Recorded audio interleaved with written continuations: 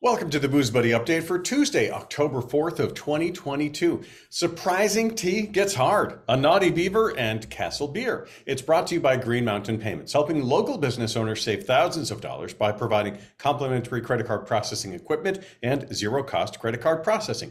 Visit greenmountainpayments.com or posnzero.com today.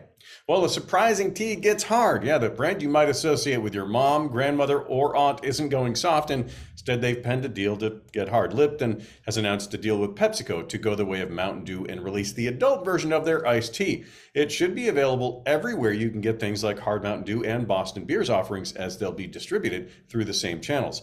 The slightly unfortunate part is this will be a malt beverage, the type of recent reports have actually shown people want less of, and it will come in at 4 flavors at 5% ABV. Look for lemon, half and half, peach, and strawberry to hit shelves in the first half of 2023. While there's not a lot more the companies have released yet, you can get the scoop at the link in the show notes in case I did miss anything, which can happen.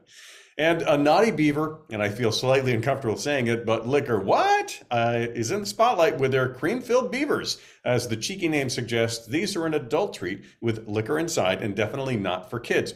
The 6 beavers per box has 3 dark chocolate filled with rum truffle filling and 3 milk chocolates with champagne cream filling. You got to keep your beaver cold or it gets unhappy and I assume very messy. Thankfully, the company knows how to treat their beavers right and ships them to you in a cold pack so you can dive right into that box when it finally lands in front of you. Okay, I'll stop talking about this before I blush too much more, so head to the link in the show notes and find out for yourself.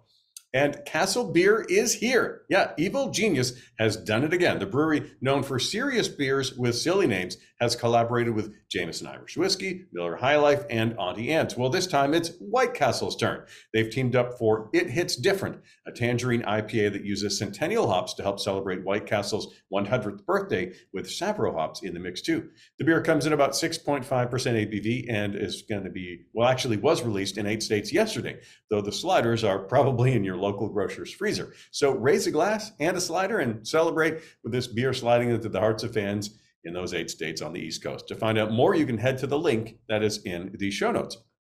Remember to stay safe, drive sober, and support the booze that supports your local community. And always, you can find the show notes at boozebuddyupdate.com.